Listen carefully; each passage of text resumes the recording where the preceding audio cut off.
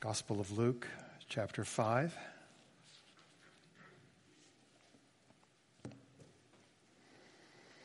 I'll begin with verse 17. Luke 5:17. On one of those days, as he was teaching, Pharisees and teachers of the law were sitting there, who had come from every village of Galilee and Judea and from Jerusalem. And the power of the Lord was with him to heal. And behold, some men were bringing on a bed a man who was paralyzed. And they were seeking to bring him in and lay him before Jesus. But finding no way to bring him in because of the crowd, they went up on the roof and let him down with his bed through the tiles into the midst before Jesus. And when he saw their faith, he said, "Man, your sins are forgiven you." And the scribes and the Pharisees began to question, saying, "Who is this who speaks blasphemies? Who can forgive sins but God alone?" When Jesus perceived their thoughts, he answered them, "Why do you question in your hearts? Which is easier to say, 'Your sins are forgiven you,' or to say, 'Rise and walk'? But that you may know that the Son of Man has authority on earth to forgive sins," he said to the man who was paralyzed, "I say to you, rise, pick up your bed, and go home." And immediately he rose up before them and picked up what he had been lying on and went home, glorifying God. And amazement seized them all, and they glorified God and were filled with awe, saying, "We have seen extraordinary things today." There are 3 points to this sermon. The first one is a dual attack that the Lord endured. The second is, what does this text say to us about friends? And then the third is, what does this text say to us about forgiveness? Now, the forgiveness is the main point of this text, but along the way we see some very important truths that are taught. And the first one has to do with this dual threat that the Lord Jesus faced. And in order to see the dual nature of this threat, it's necessary for me to remind you of the way Mark starts off his description of this same event. You don't have to turn there, but you can find it in Mark chapter 2. And there Mark describes how that there was a great multitude that was around Jesus.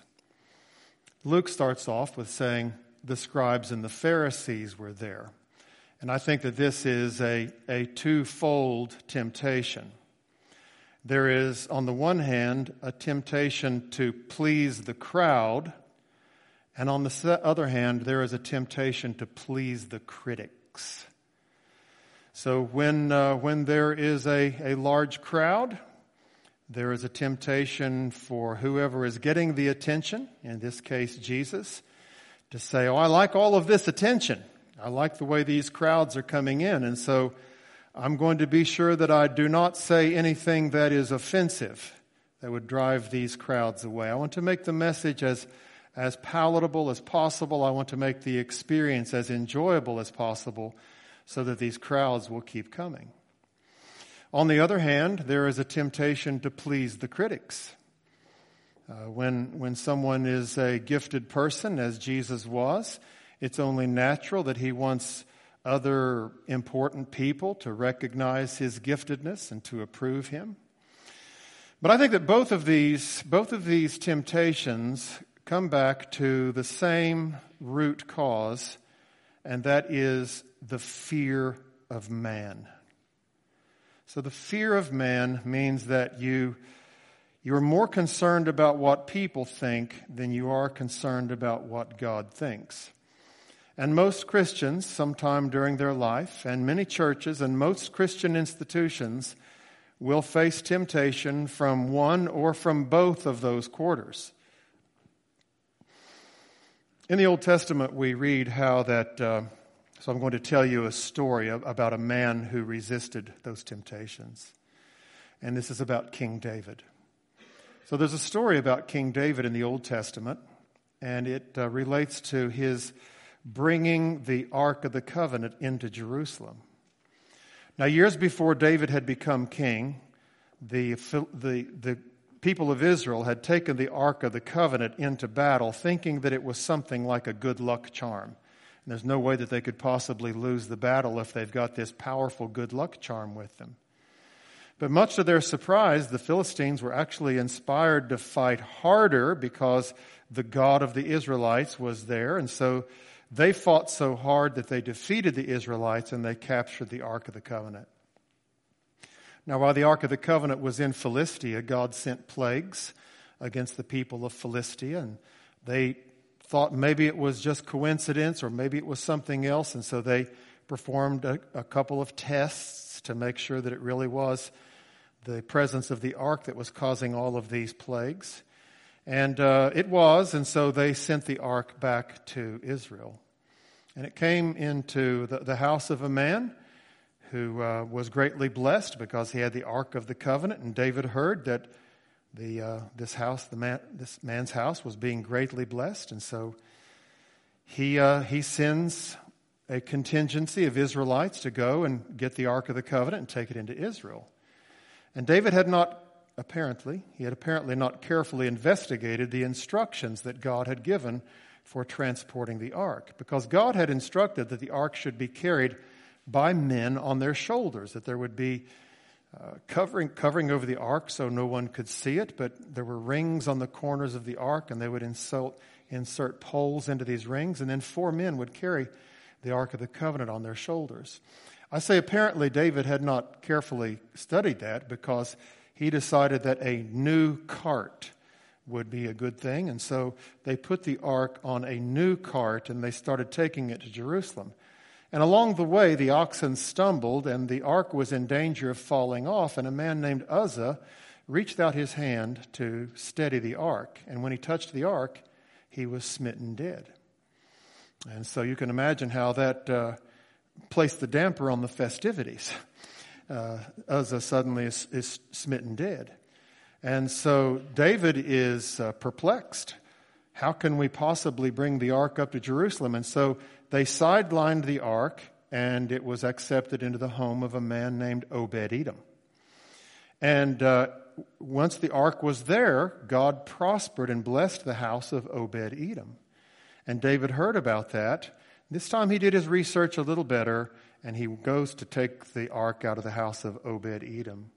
And along the way, while it is being carried in the proper way that God had prescribed, David is so filled with joy that he is dancing with all of his might before the Lord. He's dancing with all of his might. And as he comes into Jerusalem, his wife, Michal, I always pronounce it Michael, could be Michelle, but Michael looks out of the window and she sees her husband, King David, dancing with all of his might before the Lord. And Michal despises him in her heart. And then after the ark is safely stowed and the celebration is concluded, David comes home and Michal comes out to meet him. And she is going to set him straight. And so she says, "Oh, wasn't my lord the king dignified as he danced and uncovered himself before the servant girls of the slaves of Israel today?" She's just letting him have it. And David says, "It was before Yahweh that I was dancing. And I will be more despicable in the eyes of the people of Israel, and I will be despicable in my own sight because I'm going to worship the Lord." And that chapter concludes with saying Michal never had a child the rest of her life. I don't know if that's because David kept away from her or if God closed her womb so that she couldn't have a child. But in that story, we see David saying, "I am not trying to impress the crowds, and I'm not trying to impress the critics. I have my eye focused on celebrating before the Lord. And in this passage of Scripture, we see the Son of David, Jesus, doing the same thing. There were all of these crowds who were impressed with what they probably thought of as magic tricks of healing that he could do. And so there were hundreds and sometimes even thousands of them who gathered around him. And Jesus would never completely capitulate to giving the crowds exactly what they wanted. You may recall, after Jesus had fed the 5,000, on the following day, many of them who had constituted that crowd, who had eaten from the miraculously multiplied 5 loaves and 2 fish, they followed him to the other side of the lake because they wanted to eat again. And Jesus refused to feed them the second time. Instead, he told them, do not work for the food that spoils, but work for the food that endures to eternal life, which the Son of Man will give you. And we find this repeated again and again in the life of Jesus. People want to see him do healing. They want to see him do miraculous signs. And sometimes Jesus just flat out says, no miraculous sign is going to be given to this generation except the sign of Jonah. For as Jonah was 3 days and 3 nights in the belly of the fish, even so the Son of Man will be 3 days and 3 nights in the heart of the earth. Jesus was always focusing the attention of the multitudes back to the central thing, which is the gospel. The forgiveness of sins, the reconciliation with God. He was always bringing them back to that again and again. And sometimes the people got tired of it. And it says at the conclusion of John chapter 6, when Jesus had refused to feed them a second time, from that time, it says, many of his disciples turned back and no longer followed him. And Jesus turns to his disciples and says, will you also go away? And Simon Peter said, Lord, to whom shall we go? You have the words of eternal life. We can't go. We don't know. We don't understand what you're saying. We don't necessarily like it. Eat my flesh and drink my blood. What does that mean anyway? But we know that you have the words of eternal life. We cannot leave you. But the crowds did. The crowds left. And the crowd would have waves of enthrall and fascination with Jesus, the way that our people today might have some kind of a big mob if an important politician or a popular singer or actor would suddenly show up. And that's the way they regarded Jesus. I think that was probably the spirit on the day when Jesus enters Jerusalem riding on a donkey, and people come out waving branches, and there are probably thousands of them waving branches and crying out, Hosanna, blessed is he who comes in the name of the Lord. But by the end of the week, probably some of them were also in that crowd that was saying, crucify him, crucify him. It says in John chapter 2, while he was in Jerusalem, many people saw the miraculous signs he was doing and believed in his name. Then it adds this, but he would not entrust himself to them because he knew all men. He did not need man's testimony about man. He knew what was in a man.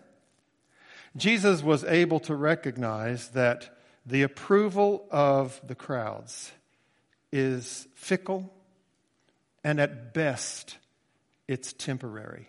I am not going to live so as to attract crowds. There are many churches who fall into the trap of saying, we're going to find out what people want, and then we are going to do that. And I don't think that in order for a service to be spiritual, it has to be boring and painful. But I do think that it's a terrible mistake to say we're going to find out what the world wants, and then we're going to do that. Does the world like a certain kind of music? Well, we're going to play that kind of music. Does the world like a certain kind of lighting, special effects? Then we're going to have those kind of lightings, and we're going to have those kind of special effects. Is the world intolerant of strict rules? Then we're going to stay away from strict rules. We're just going to say it doesn't matter. We're just here about love, and let's don't get down to details. And that's the sort of churches and the sort of preaching that can attract large crowds. Now, I'm not saying that every church that has a large crowd is compromising the truth. Certainly, that's not the case. And may the Lord be pleased to continue to grow us here at Bullitt Lick. But may the Lord continue to keep us faithful and and never shy away from saying clearly what the Bible teaches and keeping the gospel the main focus of our ministry. Now, there's another temptation. I said this is a dual temptation. The first temptation is to try and please the crowds, and Jesus resisted that. But there's a second temptation, and that's to try to please the critics. So, possibly the most intimidating place to preach in the world is chapel service at Southern Baptist Theological Seminary. Because if you think about it, that is probably the most theologically educated group in the world that day. So there might be 500 or 600 people who are gathered there, faculty, people who are getting advanced degrees in theology, and it can be intimidating to preach in those circumstances. And I've seen some people make a wreckage of it because they try to preach to scholars. And what I've observed through the years and even experienced myself is if you preach to the people who are gathered in that chapel service like they are hungry people who need to be fed, then you're going to do okay. It's those people who preach, just preach the Word of God and not trying to be impressive that do the best. But it is a temptation. It is a temptation to try and impress people that you think are smart people, people who are going to pick up on your every error. Several years ago, I was teaching. I taught for one summer at the Governor's Scholars here in Kentucky. And I think that I was a little too bold in my gospel witness, so I never got invited back. But I had a good year that year. 6 weeks of preaching to those students day after day. And one evening after supper, I was witnessing to a couple of students. So these students are just 16, 17 years old, juniors who are about to become seniors. And I was just getting ready to unfold the gospel when the speaker for that evening came and sat down with us. So there were just, the cafeteria was empty, as I recall. There were just these 2 or 3 students, myself, and then in comes the speaker, who's president of a university. She comes in and she sits down. And so immediately I'm confronted with the temptation, should I go on with the witness? And I thought, well, yeah, I'm going to go ahead. And so I just laid out the gospel of Jesus Christ and why Jesus is the only way to be saved. And the president of the university was silent. But that night she was the featured speaker at our assembly. And she said, if you meet someone who is seeking after truth, you should try to be friends with that person. But if you find someone who thinks he has found the truth, you should run like crazy to get away from that person. And, of course, she was referring to me, someone who thinks that he has found the truth. But what a ridiculous sentiment. It's noble to look for truth, but somehow you're a psycho if you think that you have actually found the truth. Well, if that's being psychotic, then we are, because we think we have found the truth, and Jesus is the truth. But there's that little temptation. I want to impress this smart person. When I was first converted at age 14, I was invited to go teach at a church camp. And at that church camp, there was a young man who had just graduated from high school, and he was really smart and really cool. He listened to jazz music. That says it all, right? He listened to jazz music. And for 2 or 3 years after that, I wanted to learn how to appreciate jazz because this young man that I admired so much was so cool. But he was not a Christian. I think I can say that with a fair amount of confidence. Even though he was working at a church camp and fulfilled his responsibilities there, I don't think that his affections were turned towards the Lord. And that's a very dangerous friendship to be in. That friendship where someone is a professing Christian. Oh, yeah, we believe these things about Jesus. But then every thrust of their heart, every motion of their life is away from the Lord. That's a very dangerous friendship. I'll say more about friends in just a minute. But I think that this dual temptation, the temptation to please the crowd, and now I'm talking about the temptation to please the critics, is the main reason why theological colleges and seminaries persistently drift into liberalism. Because those who teach at Christian colleges and Christian universities usually want their college to be accredited, and one of the things that helps with accreditation is that the faculty and administration are reading papers at academic conferences. And so they want to produce papers that are going to be accepted, to be read at the conferences. And there's just always this temptation to steer away from Sunday school. It's like that's the biggest insult. This is not a Sunday school class, these theological professors will sometimes assert. A couple of years ago, my daughter came home from college with an assignment. It was issued by someone who no longer teaches there, but a good man. I knew him, friends with him, and so on this research paper, there are some stipulations. You may not use resources, and he mentions 3 resources, and one of the resources was Matthew Henry's commentary. You may not use Matthew Henry's commentary. Well, I happen to be a great admirer of Matthew Henry. And Matthew Henry is probably, if you ask me what commentary should I get, I'm going to say Matthew Henry. So, like I said, I was friends with this prof, and so I sent him an email. And I said, what are you doing forbidding them to use Matthew Henry? I mean, you would be thrilled if they were quoting Karl Barth or Bultmann or Schleiermacher. You guys don't know who that is, but these guys do. They're probably not even Christians. And I said, but you would be thrilled if they were quoting from these sources that are written by guys that may not even be Christians, but you don't want them to quote from Matthew Henry? And he said, oh, that was the stipulation of my grader. What an evasive move.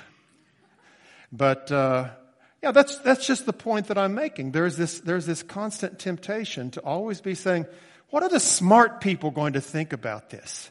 What is this guy who likes jazz music? What's he going to think if he hears me playing this little simple chorus praising Jesus? He's going to think that's lame. I'm not going to do that. I want to try to impress him. Many of you will have heard of Adoniram Judson, the first foreign missionary sent out from America. Adoniram Judson went to a college where he fell under the influence of a group of friends who believed in deism. Deism is a theological perspective that says God is not really involved in the world. He just kind of created everything, set it in motion, and now he's letting everything unfold. That's deism. And among this group that had been especially influential on Adoniram Judson, there was a man named Jacob Eames, E-A-M-E-S, Jacob Eames. He was the most winsome and influential of the group. Well, Adoniram Judson was very bright. When he graduated from college, he was not a Christian, and so he went to New York to try and make his fortune as a writer of plays. He was unsuccessful, and so he begins heading for home with his tail tucked between his legs, defeated, still not a Christian. And along the way, he can't make the trip in one day, so along the way he stops at an inn. And he goes in and he says to the innkeeper, I'd like to get a room. And the innkeeper says, the only room I've got is next door to a young man who is dying. And he's groaning. And Judson said, I am so tired. I don't think that's going to bother me at all. I'll take the room. And so he takes the room, and sure enough, he can hear the groans of this dying man in the adjoining room. And he, in spite of himself, in spite of his deism, says, I wonder if he's prepared for eternity. And then he chided himself by saying, what would my friends at school think about this? What would Jacob Eames think about this? And so finally he drifted off into a troubled sleep. The next morning, as he's paying his bill and leaving, he asks the innkeeper, "What happened to the young man next door?" "Oh, he died during the night." And Judson said, "Who was it?" The innkeeper said, "Oh, it was a young man from the college. His name was Jacob Eames." This man that had been so influential on him, who had led him into a way of thinking that doubted God. He died right next door. It shook up Judson so much that it resulted in his conversion. But there's that temptation to be pleasing to the critics. Jesus resisted this dual temptation, as we will see as the passage unfolds. Then I want you to see in this passage of Scripture some things about friends. So it's very important that we think about friends. Perhaps you have heard the old saying, it's a good one, be careful of the friends you make, because your friends will make you. Now that's not in the Bible, but this is. Evil company corrupts good morals. But then this also is in the Bible. He who walks with the wise grows wise. The influence of our friends upon us is profound, and we ought to give some deliberation as to how we cultivate friendships and those friendships that we maintain and what it takes to maintain them. Now, Mark says that there were 4 of these men who carried this paralytic man to lay him before Jesus. Luke doesn't specify the number, but we know from Mark that there were 4. And the first thing that I want you to notice about these men is that they were considerate. They had a friend who was paralyzed. None of the men or the man say anything in this narrative. It's possible that the man himself could not speak. It may be that his paralysis was so far advanced that not only was he debilitated as far as locomotion, that he couldn't get around, but also it may be that his paralysis had even extended his organs of speech. But he had 4 friends who weren't just thinking about themselves. They thought, we're going to go and get our friend and we're going to take him to the healer. We're going to take him to Jesus. And so they do. The first thing is they were considerate. And then secondly, they were determined. Because when they get to the house where Jesus is speaking, usually in these houses there was only one entrance, and not only was the house filled, but the crowd was spilling out into the street. And I can imagine that they may have tried, "Excuse me, we'd like to get through with our friend." And people turn around and say, "Well, yeah, like everybody wants to get in. Excuse me, he's paralyzed." "Yes, but my friend is deaf." And so they couldn't get in. But they didn't give up. And so they decided that they were going to go up on the roof. Now at this point, let me describe to you how houses in Palestine at this time were built. There was one entrance, but sometimes there was a courtyard in the middle.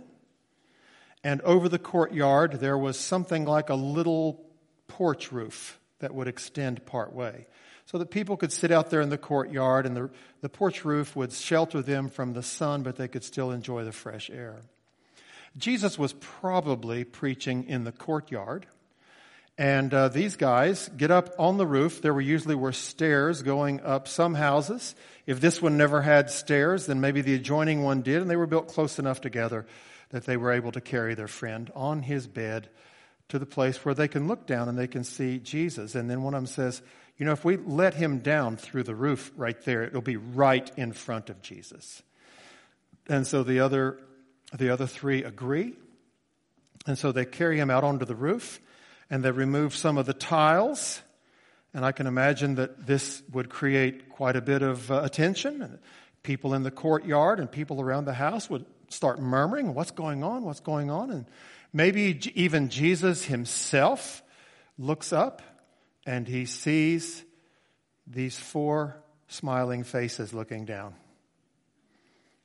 I think Jesus probably smiled at them too. And then they get their friend and they lower him down in front of Jesus. They were considerate. They were persistent. They were audacious. But here's the thing I want you to see. They brought their hurt friend to Jesus. Now here's a question that I want to ask you about friendship. Do you have these kind of friends? Do you have friends who will consider you? Do you have friends who are going to do their best to take you to Jesus when you are sick? Or are they going to propose something else? I don't mean just physically sick. I mean when you're down and out and you need help. Do you have friends who are going to metaphorically carry you to Jesus if you can't get there yourself? Let me ask you this. Are you that kind of a friend? I think that every friendship, every real friend, not every acquaintance, but every real friendship that brings us joy and gladness needs to have one of these two characteristics. One is you have the kind of friends who are going to carry you to Jesus, or you're cultivating a relationship with them with the intention of carrying them to Jesus. And some people might say, that's such a mercenary view of friendship. You mean you're being friends with someone for the express purpose of helping them to become a Christian? Let's keep that question in your mind for a minute. Let's suppose that you have been friends with someone for 2 or 3 years, and at the end of 2 or 3 years, he says to you, now all this time I have been cultivating friendship with you for a specific purpose. I've enjoyed you and everything, but the main reason that I have cultivated this friendship is I wanted to see if you were worthy to be the heir of my fortune. I have millions and millions of dollars, and I want to leave it to someone. In fact, I want to start giving you $1 million right now. You say, hold on for a second. You're being such a mercenary. I don't want to be friends with you. If your main goal is just to give me money, I don't want to be friends with you. No, nobody's going to say that. You're going to say, well, I'm flattered. Fork it over. But yet we feel like it's being mercenary if we cultivate friendship with someone for the purpose of leading them to Jesus. Now don't be fake about it. Really love the person. But always be looking for opportunities. How can I show ultimate love to this person and bring them to Jesus? In our Sunday school class this morning, we read about someone who is called the friend. You see me doing air quotes.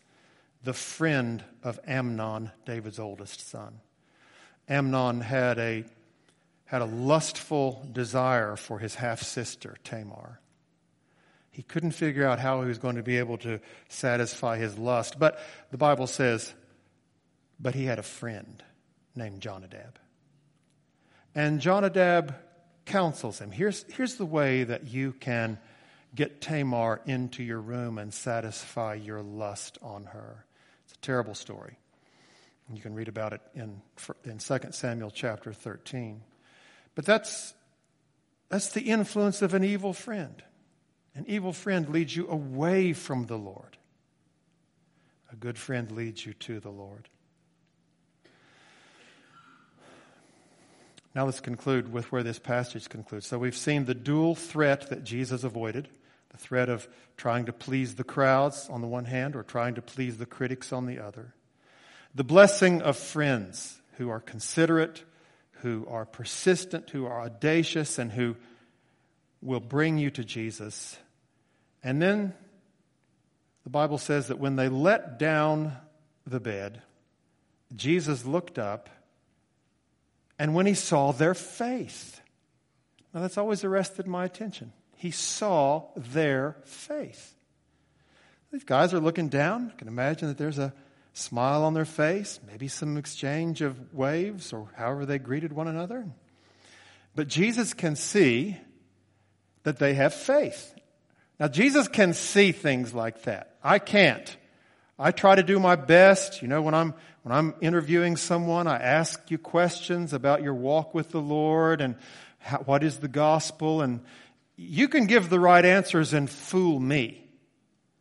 You can't fool Jesus. Jesus can look and see whether or not you have faith. And these guys did. And it may be even that they kind of let the man over the hole in the ceiling a little bit, and he looks over at Jesus, and Jesus can tell that he's deeply troubled and he is paralyzed, but he also has faith. And so when they let this man down in front of Jesus, first thing Jesus says to him is, "Son, your sins are forgiven." They brought him there to get healed from his paralysis, but Jesus apparently saw something that was troubling him more deeply than his paralysis.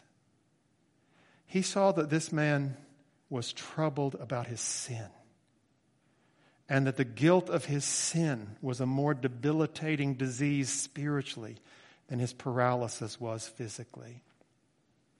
And so when he saw their faith, he says to him, "Son, your sins are forgiven." And I can imagine that there was a great relief that came over this man. He wasn't healed physically yet, but I think that being forgiven of your sin is so much more important than having your body healed. I think that's one reason why Jesus says it first. "Son, your sins are forgiven." Your spiritual condition is far more lamentable than your physical condition as long as your sins are unforgiven. So I forgive you of your sins. And when the critics heard this, then they began grumbling. Who can forgive sins except God alone? And of course, they're right about that. It is only God who can forgive sins. There's no man on earth who can say, "Oh, if you're sorry, I forgive you of your sins." No, our sins have been committed against God, and so it is only God who can forgive our sins. So when they complained and said, "Who can forgive sins but God alone?" they were right. But then Jesus says, why are you thinking this in your heart? Which is easier? Oh, by the way, not only could Jesus see their faith, he could also see their doubt and skepticism. He knew what they were thinking, just like he knows what you're thinking and what I'm thinking right now. So Jesus says, "Why are you thinking these things in your heart?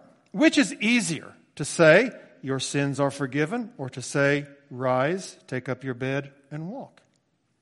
But that you may know that the Son of Man has authority on earth to forgive sins," he doesn't even finish his sentence. He turns and says to the man, "I say to you, rise, take up your bed and walk." And immediately he was healed.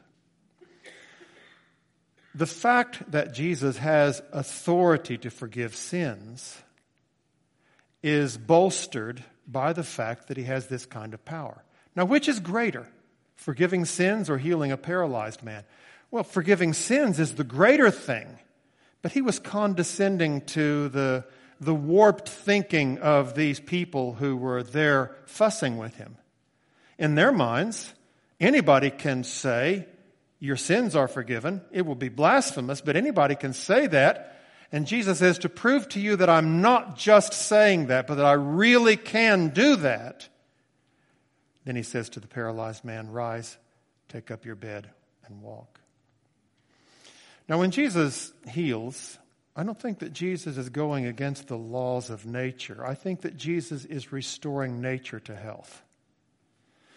I think that he is saying this is the way things would be if sin had not entered the world and brought all of this debilitating sadness and sickness.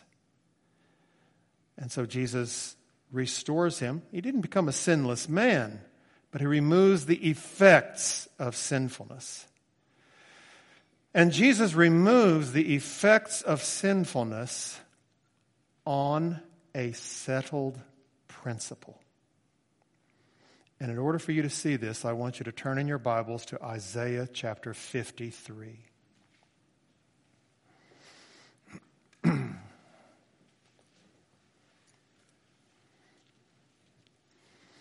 In one of the gospel accounts of Jesus' healing, the gospel writer says, "And this was to fulfill what was written by Isaiah the prophet. Surely he hath borne our sorrows and carried our diseases." And when the gospel writer says that, he's quoting from Isaiah chapter 53. So, on what basis did Jesus forgive sins? And on what basis did he heal people? How could he just reverse the effects of the fall temporarily in the life of these people that he healed, these people that he raised from the dead? How could he do that? Well, let's look here in Isaiah chapter 53 and we see the settled principle. It says in verse 4, "Surely he hath borne our griefs and carried our sorrows." And that's what the New Testament author says when he heals people. This is what he's doing. Now let's go on. "Yet we esteemed him stricken, smitten by God, and afflicted. But he was pierced for our transgressions. He was crushed for our iniquities. Upon him was the chastisement that brought us peace, and with his wounds we are healed. All we like sheep have gone astray. We have turned every one to his own way, and the Lord has laid on him the iniquity of us all." In other words, when Jesus turned back the effects of sin, it wasn't just because he was God and could do it. It was because he was the sacrifice who was going to pay for it. God does not forgive sins because he's in a good mood that day. God forgives sins because there has been a sacrifice made that allows him to be just and the justifier of the one who has faith in Jesus. And so the healing that Jesus did on earth was rooted in his atoning work for sin. And the ultimate healing that every child of God receives in heaven is a result of the fact that he was wounded for our transgressions, he was bruised for our iniquities, the chastisement of our peace was laid on him, and with his stripes we are healed. So the only way that God will forgive sinners and bring about ultimate healing, physically and spiritually, is because Jesus died in the place of sinners and to satisfy divine justice. So maybe you see more clearly than ever before why you have got to receive Jesus if you're going to be forgiven of your sins and be made right with God. Because God has gone to unspeakable expense to make forgiveness of sins and reconciliation with him possible through the death of his Son. And so don't turn away from Jesus, but receive Jesus. Receive him as the one who can forgive you of your sins. Receive him as the one who can heal you of your diseases. Sometimes he does it in this life. Usually not. But because his sacrifice is complete, then all the effects of sin are going to be rolled back so that we will be perfectly healthy forever in the bodies that he gives to us. Max, come and lead us in a concluding hymn, please.